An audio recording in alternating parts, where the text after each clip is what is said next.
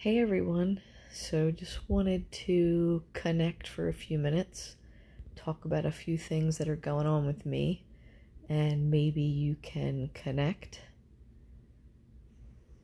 We've had our daughter is in, I think I don't even know what week we're in, second week of school. It feels like it's been 7 months.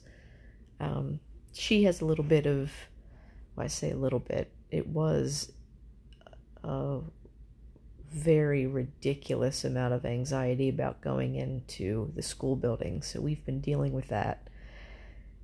She has progressed and been doing a pretty good job, but we've got some hurdles that we have to get over. So that's one thing. I was talking with a mother today about this working from home, and obviously COVID for me personally, I will be working from home permanently, so my office officially closed, so there will be no returning to the office for me. So what I have realized is, obviously for the summer, it's different than in the fall when the kids are in school, but the kids are being subjected to the work stresses of us parents, and that's a new thing for them.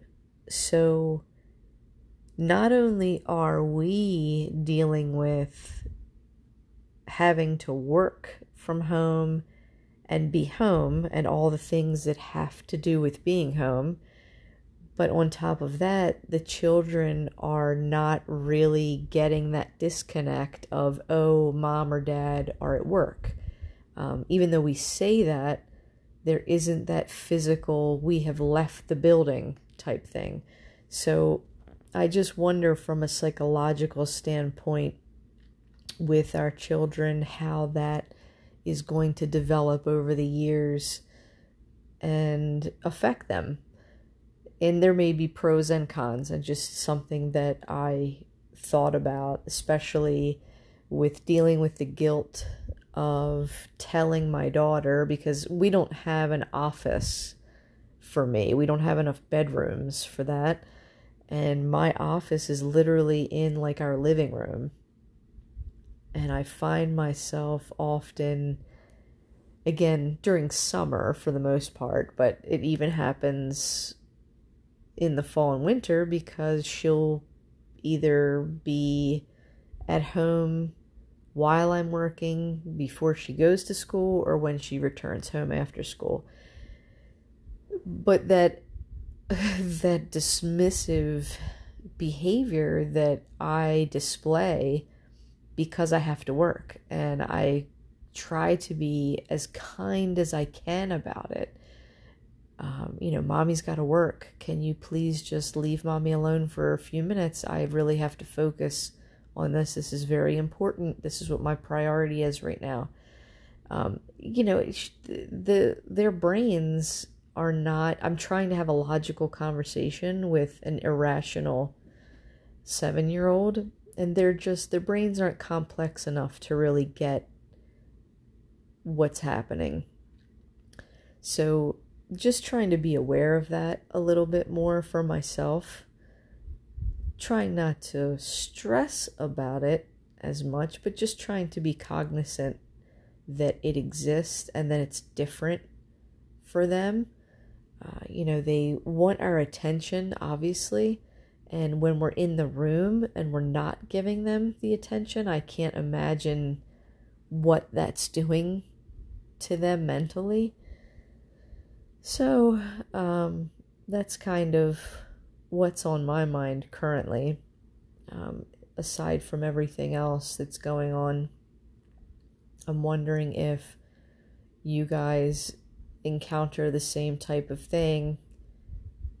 If you have kids, if you don't have kids, then maybe you feel it in different ways.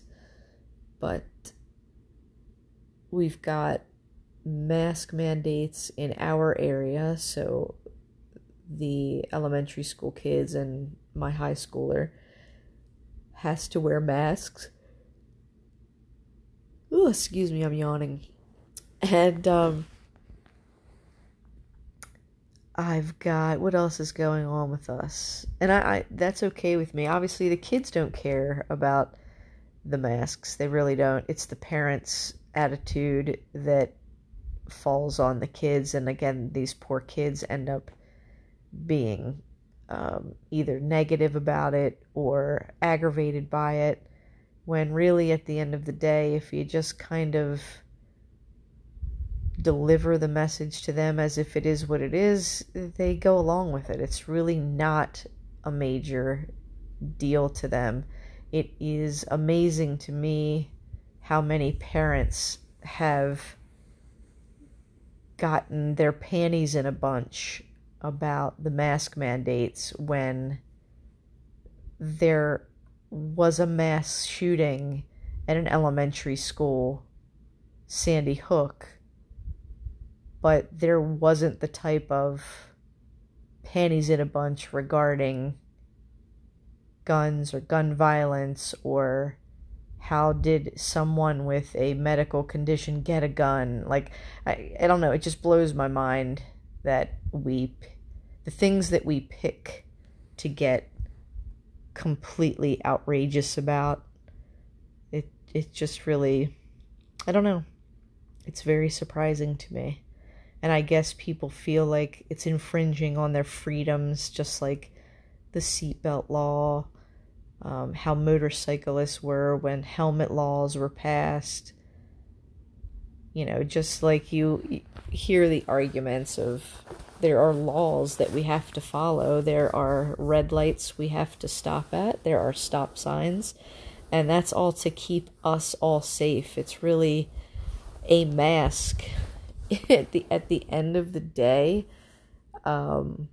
it's just so trivial. It really is. But that's my 2 cents about that. So, if you have any ideas regarding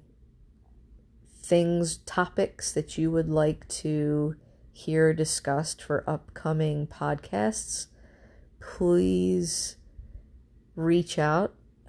You can join our Facebook group at, what is our Facebook group? It is We Can Do Hard Things. So that is a quote by Glennon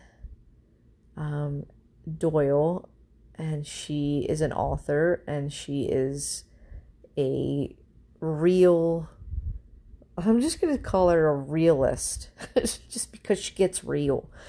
But I think it's someone that people can relate to. And she has a podcast as well. She's not a member of the group. I just named the group after her quote. And actually, she was quoting somebody else. I don't remember who she was quoting, but that quote isn't actually hers. She just said it. It was like a friend of hers said that to her. But we can do hard things, and we do hard things every day. And a lot of us are dealing with harder things than some, but it doesn't make them any less hard when they're yours. So whatever you're dealing with, obviously, we've been kind of taught or trained to, I don't want to say minimalize it, but almost, don't complain other people are going through worse. And that is true, and that is a fantastic perspective to have. But at the end of the day, we also have to just feel. And that is what my podcast is called, A Safe Space to Feel It All. That's what you're listening to right now. But I hope you have a great evening, and feel free to message me if you've got any kind of podcast ideas for the future. Looks like the depression ones have had a lot more listeners. So if that is a topic that you would like us to touch on some more, let me know. Have a good one. Take care.